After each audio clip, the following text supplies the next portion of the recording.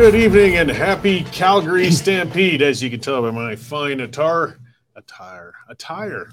I'm convincingly a cowboy sort. This is when Calgary all goes wild and does their best cowboy cosplay. We're not out to insult you real cowboys. The best flattery is imitation, right?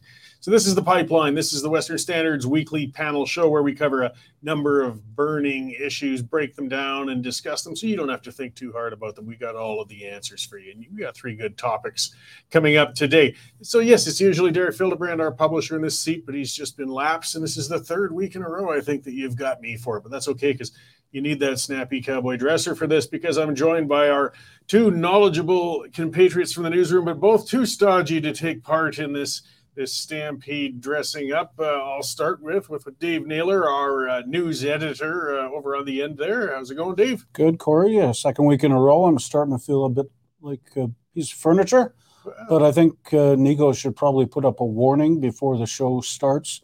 Corey's t-shirt may cause epilepsy.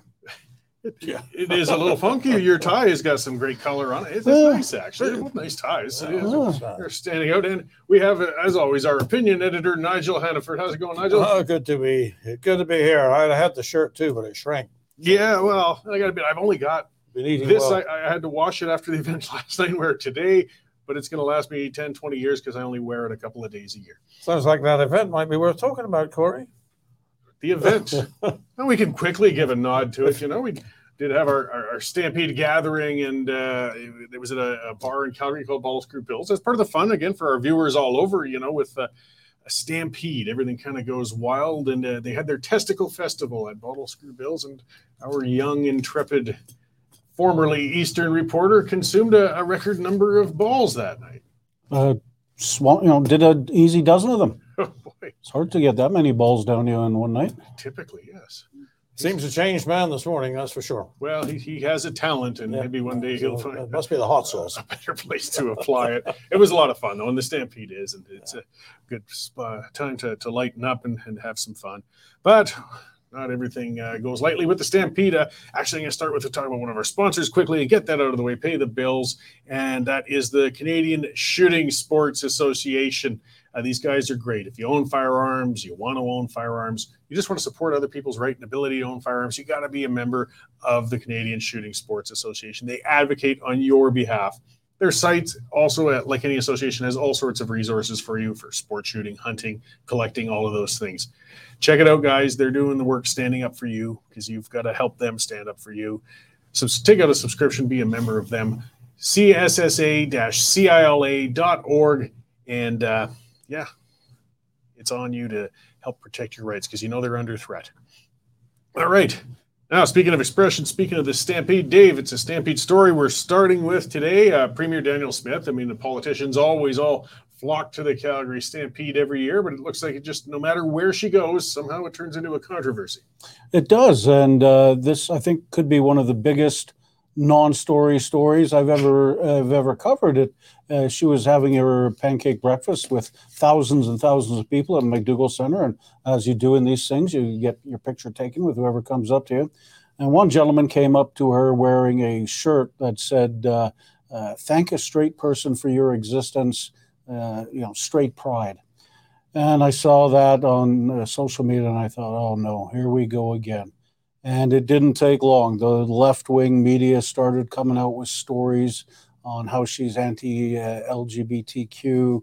The gay community started coming out with stuff saying it's all hate.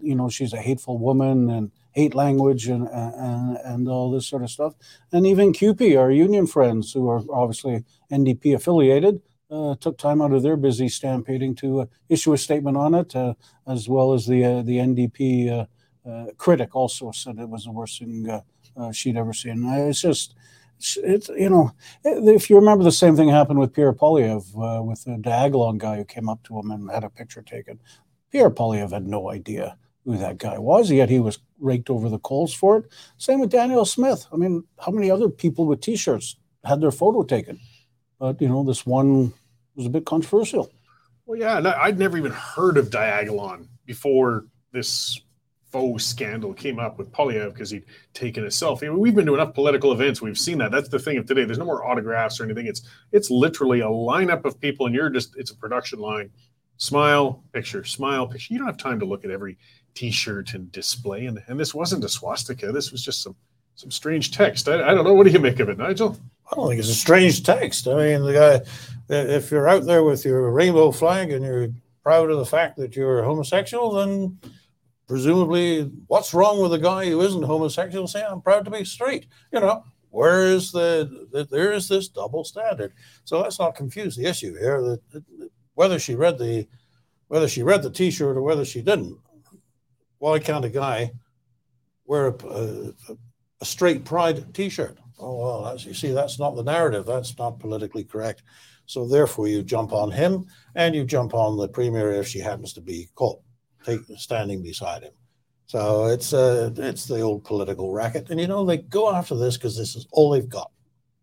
They can't beat her on economics, on health policy, on any of the other things that government does. So they try to go for a way to cut her throat with, you said the wrong thing and you stood in the wrong place.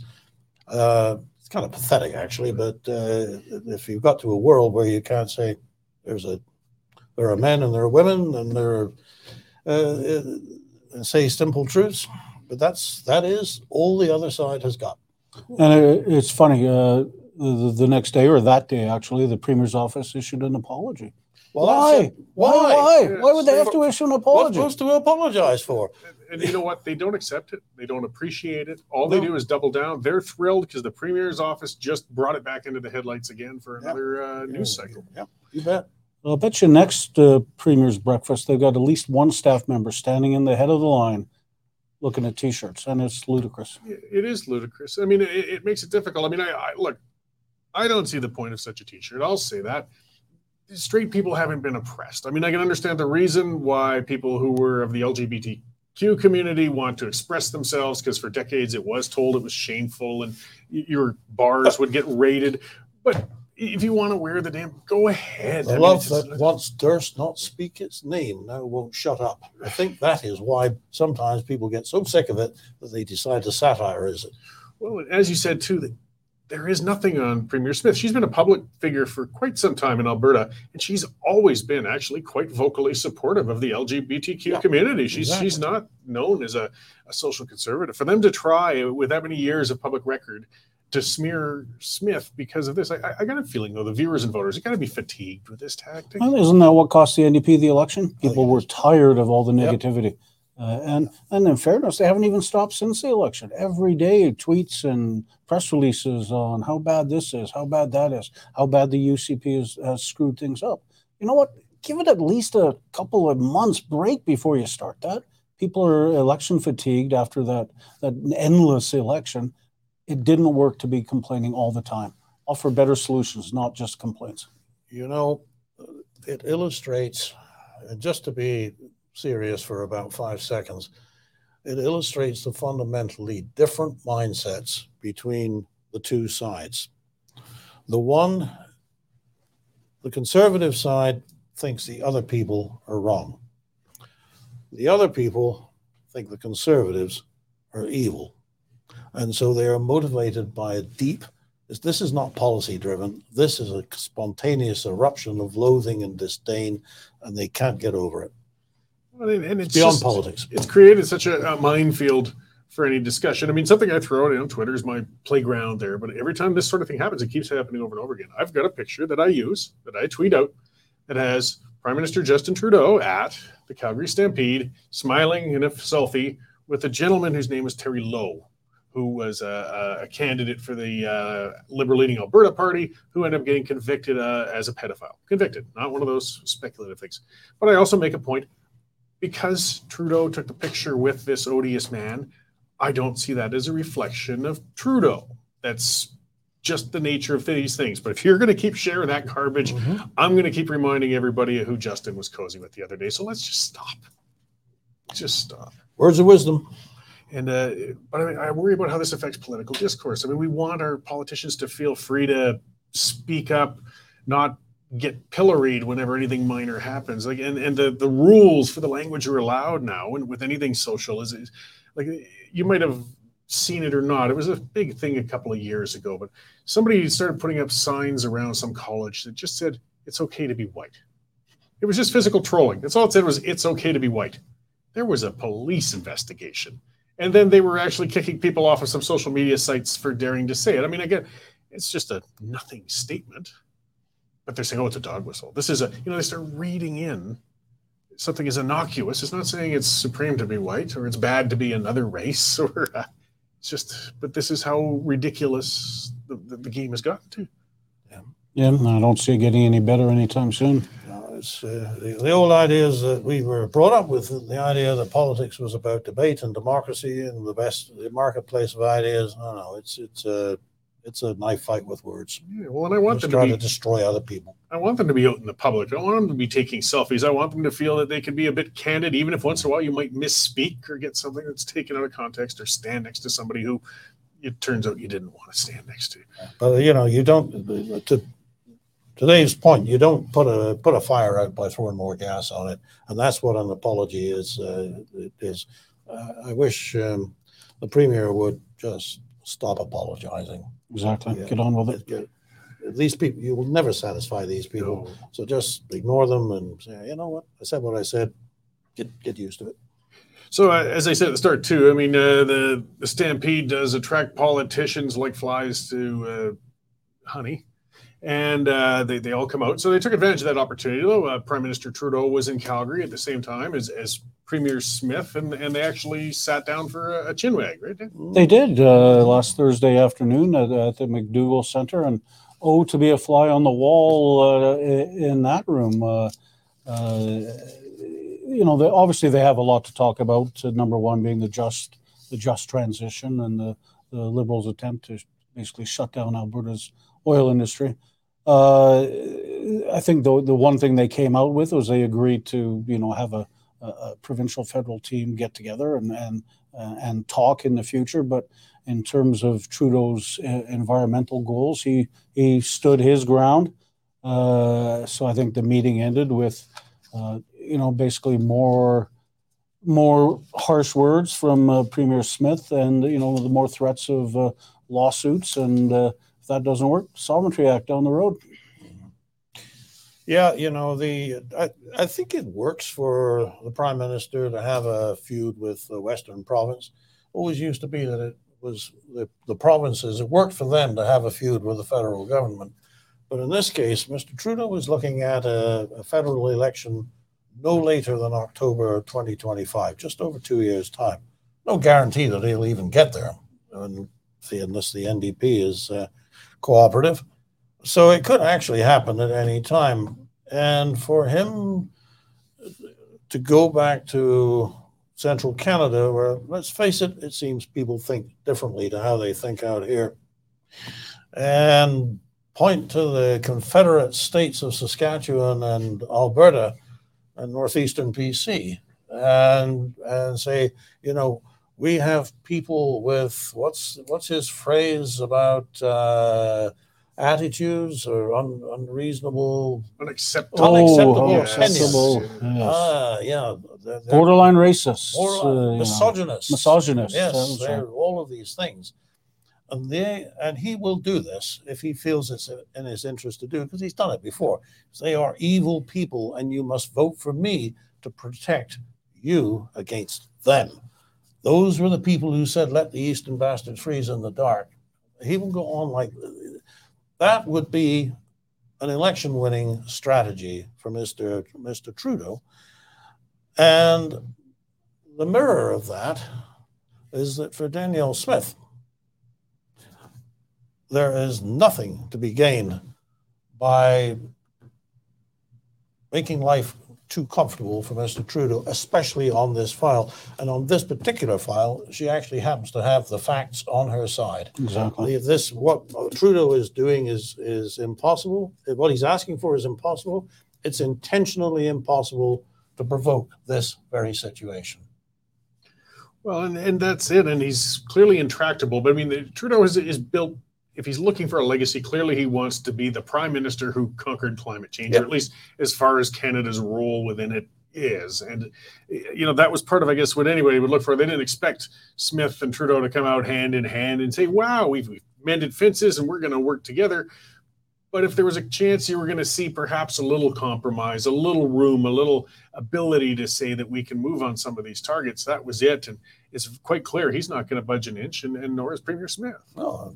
And, it's when you read a bit further down in the story, so to speak, and you look at some of the things the Prime Minister says, you realize how contrived this is. I mean, pick this up from, I think, the CBC.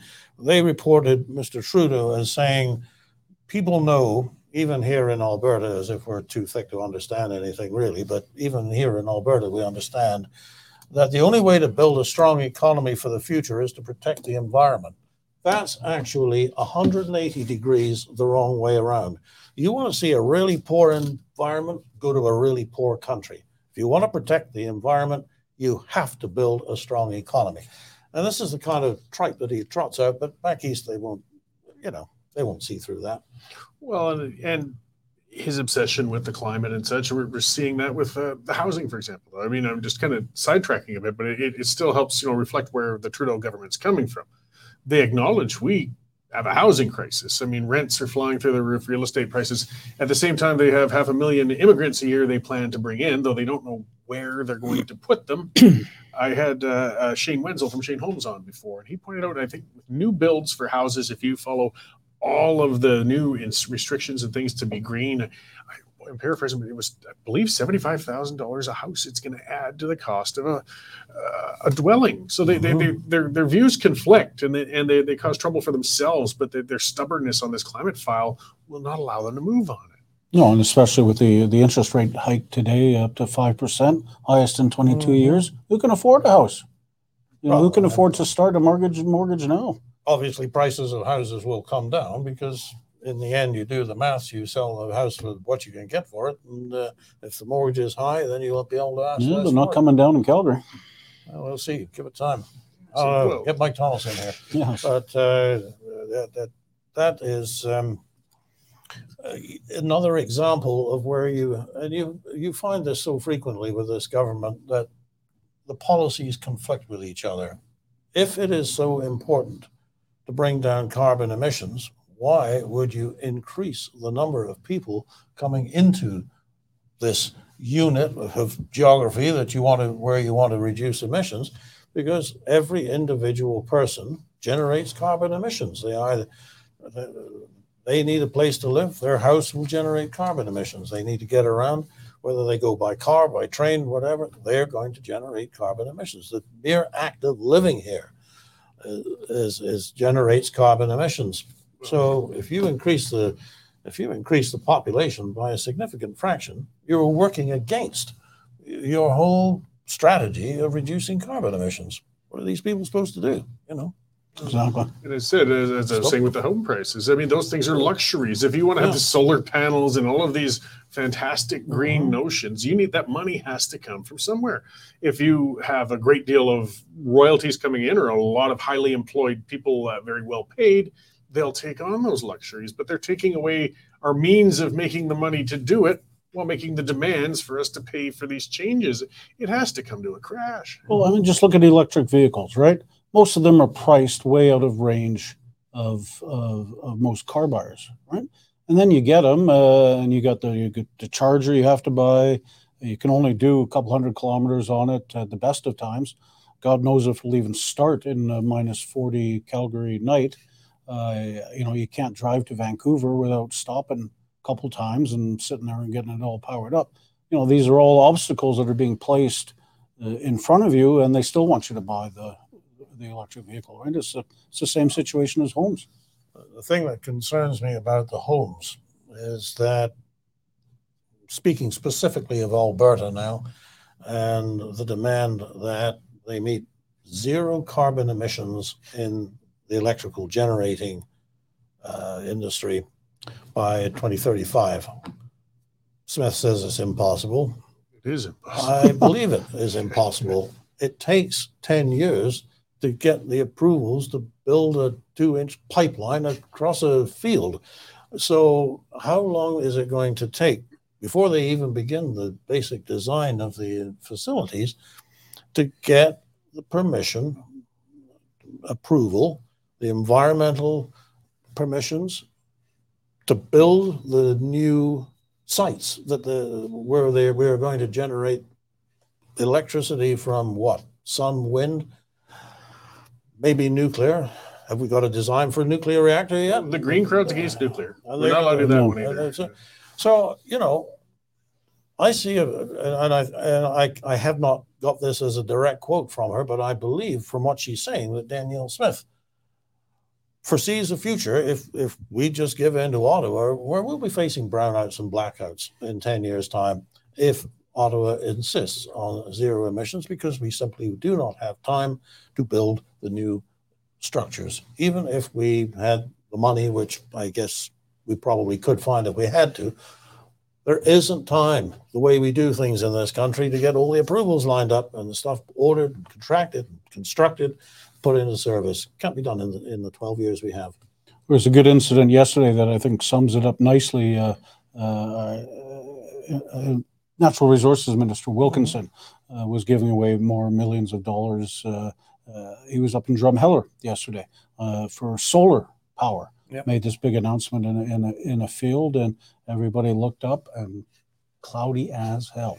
Couldn't see a thing. You couldn't see the sun anywhere. And that was just like a metaphor of where it's going.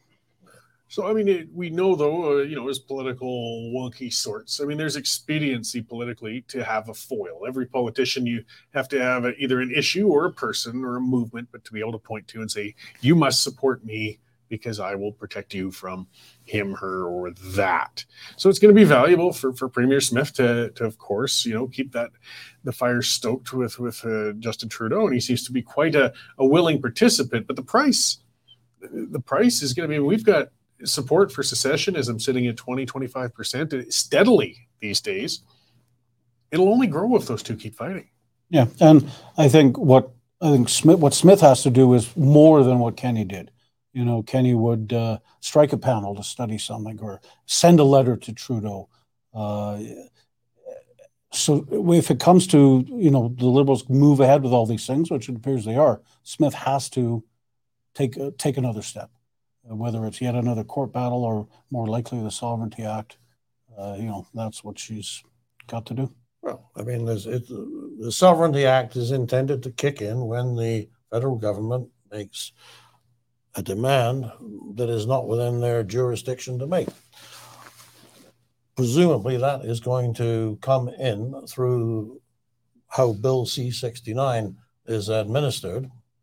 Bill C-69 is generally thought of as the No Pipelines Bill, and that's correct. That is certainly what it is, but that was in the context of pipelines from Alberta to the coast, any pipeline crossing provincial borders, but it covers much more than pipelines.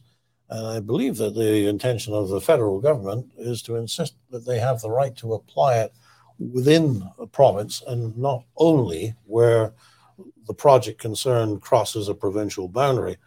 Well, the second they start doing that, that is where the Sovereignty Act kicks in, and then it'll be up to the federal government to sue. So that buys time. And as we're talking about election expectations, I mean, I think a lot of this is predicated on the hope that there would be a change of government in Ottawa in a couple of years' time. We just got to get there. I also note our energy reporter, Sean Polster, this week has churned out several stories. Norway makes the biggest oil discovery in 10 years. Expectations of crude oil, or barrels of crude oil a day, going up over the next decade significantly. Natural gas, Britain signed a huge deal with the United States to import natural gas. And of course we're sitting here with Germany, of course, and Germany. There was no business case for Canadian gas in Germany, right? So the rest of the world seems to be heading one way. Canada seems to be heading the other way, and I'm not sure we're heading the right way. Yeah, well, they're facing reality in the other parts of the world. I mean, the part that's they've realized, but it really brought it into focus with the Ukraine war, with the dependency on Russian gas, and the realization that demand isn't going away, despite what all we've been scolded and lectured for over the last couple of decades on oil and gas. World demand is growing for it, and you can fight it all you like. All it means is consumers pay a higher price, but they still need it. But the other countries are realizing that hard reality, but Canada isn't. Well, it doesn't care to. Yeah. It's become a personal thing. And that's something, I mean, the Liberals have changed, though. I mean, when I speak of Dan McTeague, for example, you know, he was a Liberal member of Parliament. He's been on my show a number of times. He's quite outspoken against the Trudeau government. Is this gas buddy? Yes, Yeah. yes. And he's very, common sense, pragmatic. He still considers himself a Liberal, just a Liberal of that time. I mean, the Liberals were still a party of commerce and business, if left-leaning in the 90s. You know, they were more pragmatic. They weren't so dogmatic with shutting things down like we have under this Trudeau Liberals right now. Well, look at who's leading the government, right? Nigel's 100% right. Trudeau's legacy, the only thing he's got a chance at is Mr. Climate, right? So he's going to forge away. The environment minister is a former Greenpeace radical arrested, for, climbing onto Premier Klein's house. You've got Wilkinson, also a very, his job is to kill the oil industry. So yeah, they're not going to make any changes. They'll keep going the way they are. Well, this feeds an investment chill as well. I mean, that's one of the things. They don't necessarily have to legislate us out of development of our resources out here if we can't get capital because of investors looking at that anti-energy crowd. Well, let's just talk about investment chill for a second. One of the people who is often touted as a replacement for Mr. Trudeau is none other than former Bank of Canada Governor Mark Carney. If Mark Carney has made it his business to go to investment houses and argue with them against investing in energy, specifically hydrocarbon energy. So, and then of course it becomes a self-fulfilling prophecy. People, you'll read the reports, investment houses are turning against, Mark Carney says investment houses are turning against investment in oil. Well, he told them to. I guess they listened. Who'd have thunk it? Yeah, and even if nothing ever happens, the fear factor in there is the possibility that something like that could happen. Just chases people out of Canada and off to places like Norway, which don't have that same policy set and have a very different view of the world. So getting back kind of a bit to the unity as these intractable battles happen, we seem to see natural allies developing between Danielle Smith and Premier Moe in BC. It's a little different than with the other Saskatchewan is a little different than when BC used to be actually quite regionalist. But aside from Northeast BC and in the interior, David Eby doesn't have much interest in allying with Premier Smith and Moe. And Manitoba supports kind of a swing, I guess you could call it, but. You can see a battle with a block. Like there's been a lot of discussion of having a utility corridor going to Hudson's Bay, perhaps, for example. Now that would cross provincial borders, so it would be the federal's, government's role to give a thumbs up or thumbs down. But if they give a thumbs down, if there really is a serious proposal to do that, again, I think the rage on the prairies is going to be pretty strong. Well, I think that's coming. I think the Hudson Bay route. I think you'll see more developments on that before the end of the month. And I think that's going to be a huge story. Yeah. And it's that would be going nowhere if Quebec were more tractable. But they've taken a moral position. Well, fracking, don't want to do that. And even that's against the majority of Quebecers' wishes. Yeah. They want more the availability of energy. But again, it's their government's ideological standing. I don't know who Mr. Legault thinks is going to pay the bills if Alberta can't. No, exactly. Anyway, not to be, and I'm not even I'm not sort of reflexively anti-Quebec. Some great people there, but the policies that they vote for, the majority, certainly are against the interests of the West. And it's quite tiresome because in so many ways, the political ambitions of Quebec, which is keep the federal government in its place, are so similar to ours. It's painful that we can't work together. Yeah, we should be best buddies.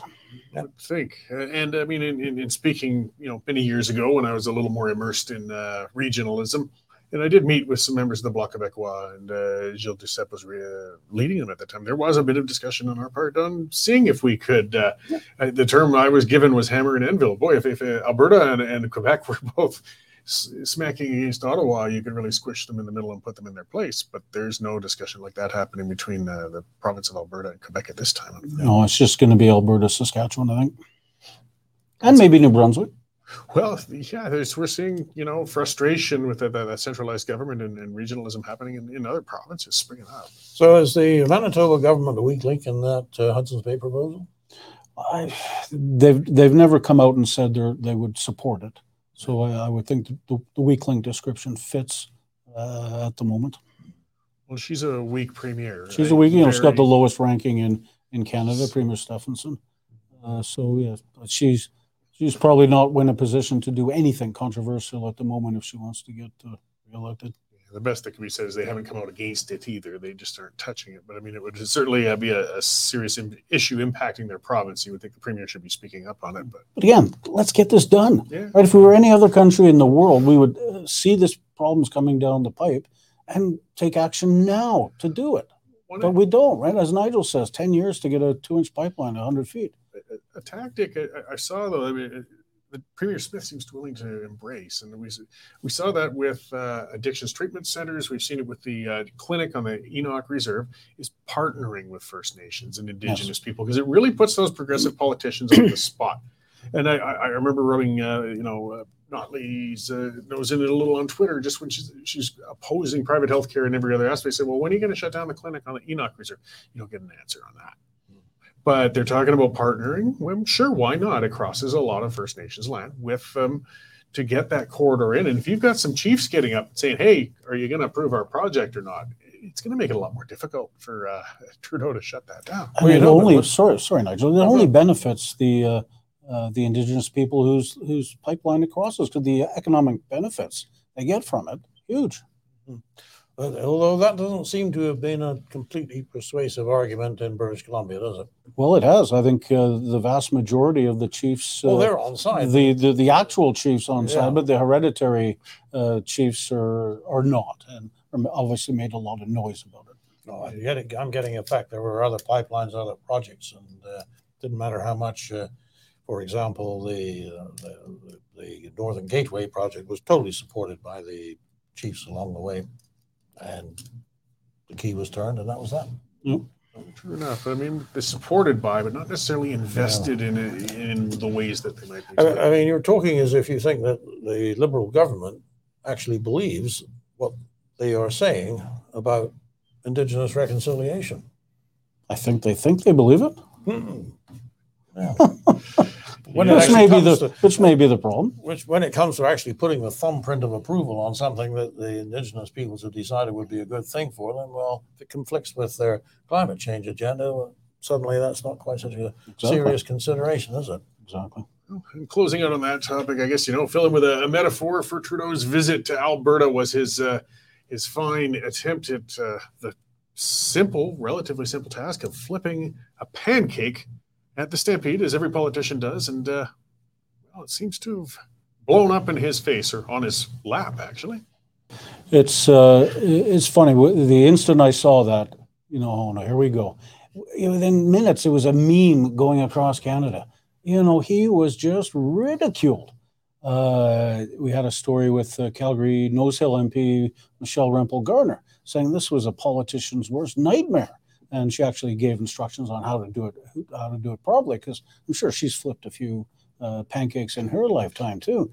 I mean, what a mess. I'm sure the PR people would have just sat there shaking their heads. To be fair, I hate to be fair, but when a certain conservative prime ministerial candidate by the name of Robert Stanfield fumbled a ball, dropped the ball. That was taken as a metaphor of his competence to govern. And I believe I'm correct in saying that he, in the warm up, the practice where this is how we do it, let's get it right. He was doing perfect catches. And then when the real thing came, he dropped it. Everybody You know, the has best their- prime minister Canada never had was the legend was born. So as I say, I'll attack Mr. Trudeau day and night on his climate change policies and a lot of other things besides, but I can forgive him for squishing a pancake. Oh, everybody has their moments, you know. Yeah, you slip and so- it's splattered. There was too much grease or whatever. It does hit on people, as you said with Stanfield, fair or not fair. Because a part of the image of Justin Trudeau Am I too giving my age away here? is a gentleman who never. Well, You're a student perhaps of little. history. Yes, A right. student of I history. mean, Trudeau's a guy who's never really cooked a meal for Watched himself. it with my own eyes. Exactly. How much does he spend on groceries a year? $60,000, $70,000 or something like that? Flipping a pancake's usually It's kind of a rudimentary kitchen skill. It's a metaphor for how he's running the country, in my opinion. I mean, I do know that back in my PMO days, you would not have had to tell Stephen Harper how to flip a pancake. No. But if there was any doubt about it, there would have been a practice. Let's get this right. But again, like the T-shirt thing with Smith, it's just something to chuckle over. But Yeah. it's not the issue of this It's not the issue. decade. We've got bigger ones with Prime Minister Trudeau, but we could chuckle a little again. You're trying to make that Anytime we impression can mock him, the better. Right? Well, it makes me think of there's a Homer Simpson meme, you know, he's trying something on The Simpsons, where he's trying to make a recipe, you know, with milk and cereal, and he pours the two together and it catches on fire. That's how inept you are, and it's just was kind of funny. Yeah. All right, getting into something less funny, and back to the federal government, but not as regional. This is still pretty directly affects us. That's Bill C-18 and Ottawa's strategic withdrawal in this fight for democracy. Yeah, it was. You knew it was going to come, or some form of it was going to come, because the government had said no to, giving huge amounts of cash or asking for a huge amount of cash from Google and Meta for Facebook. And the law passed, and those two tech giants said, "Oh, we're cutting off your news supply." And of course, everybody started to panic about that, because most Canadians probably do get their news through Google searches or Facebook posts and threads that they click on. So last week, the minister responsible, Pablo Rodriguez, That's right. put out a statement. Well, actually, he didn't put out a statement. His department put out a statement, basically backtracking. Bottom line is, Google may be okay, Facebook, Meta likely not, but they're open to more negotiations, and I think we're months away. He said we're months away from implementing, this anyways. So there's still lots of time for lots more developments in their Liberals' effort to kill off the news industry. Well, you can totally understand where Meta was coming from on that. They have absolutely no control over what will turn out to be a very significant cost. How many people are going to click? Every time they click, it's another royalty going to the newspapers. And if you are in business, there is no way that you would tolerate a cost that you couldn't control, that you had no idea.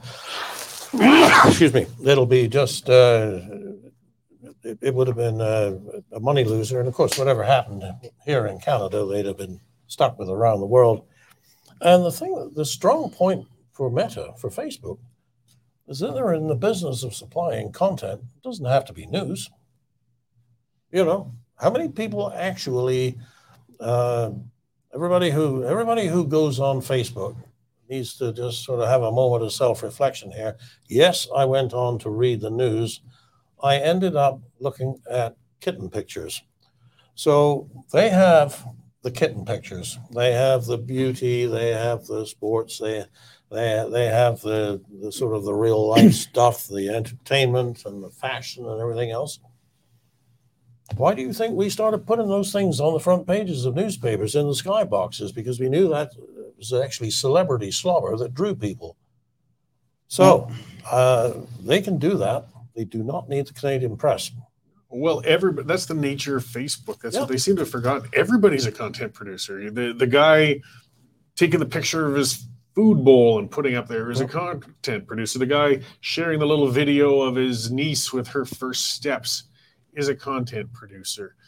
That's what generates it. It doesn't mean that those people are stealing something from Facebook, and that's the language they used. I mean, you can see why Facebook dug in. That's got to be really insulting.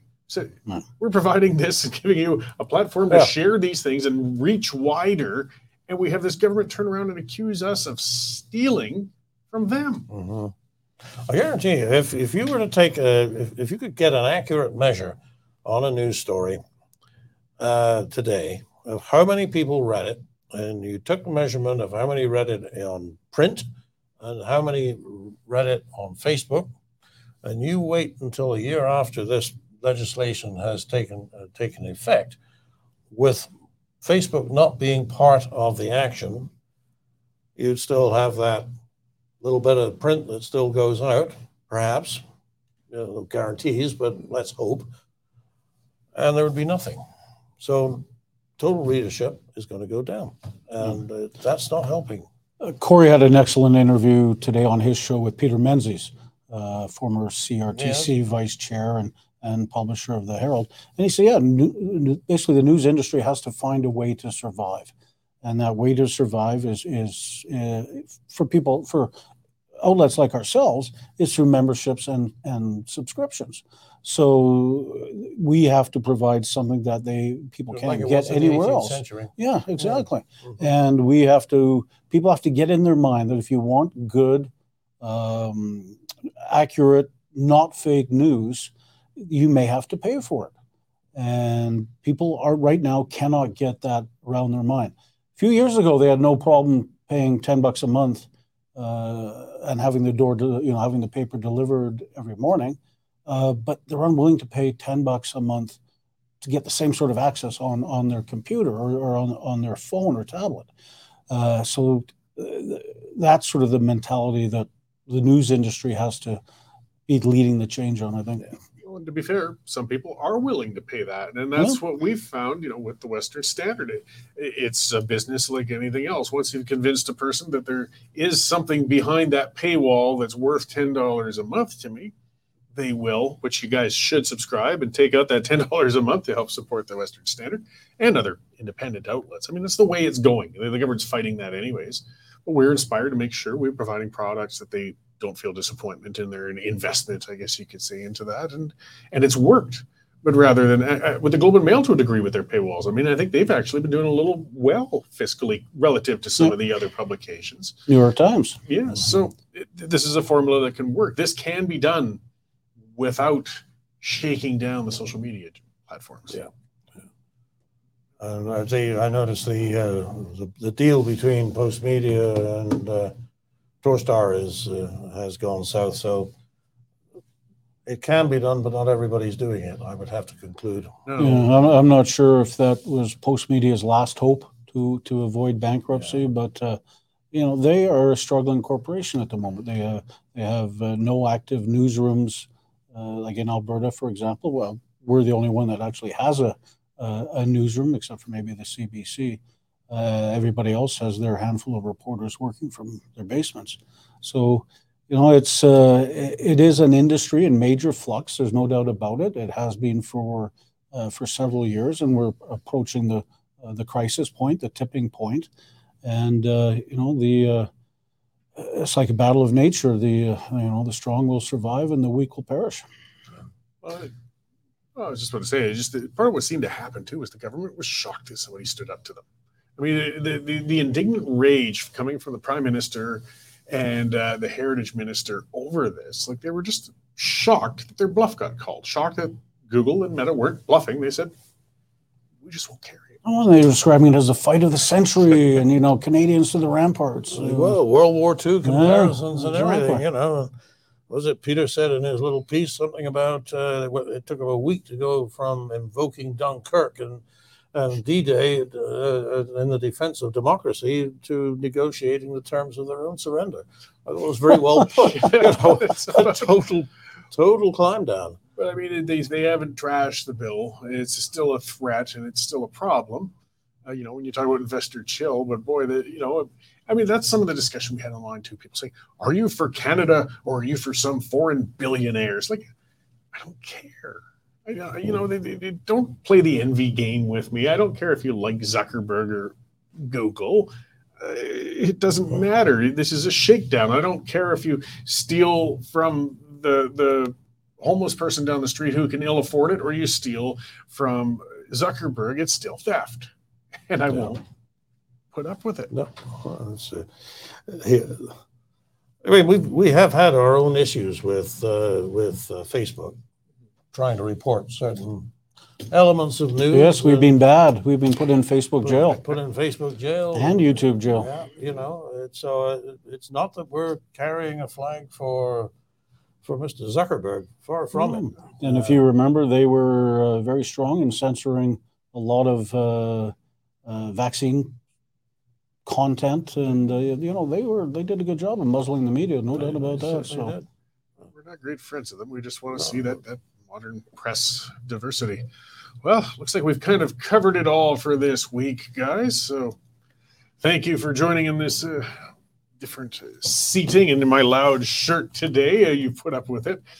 So Nigel, Dave, I'm seeing 6 fingers here. Yes.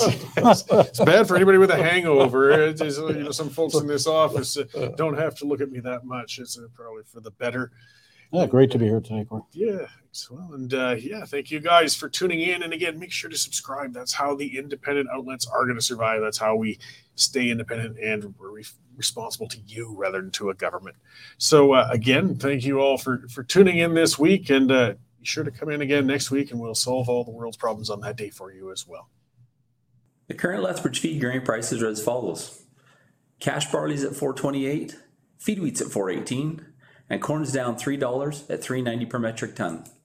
In the milling wheat markets, September Minneapolis futures lost 15 cents at $8.49, with local hard red spring bids for July movement at $9.75 per bushel. In the oil seeds, nearby canola futures increased $11.20 at $7.9830 per ton, with delivered values for August movement at $18.33 per bushel. In the pulse markets, nearby red lentils are trading at 34 cents a pound, and yellow peas remain at $11.50 per bushel.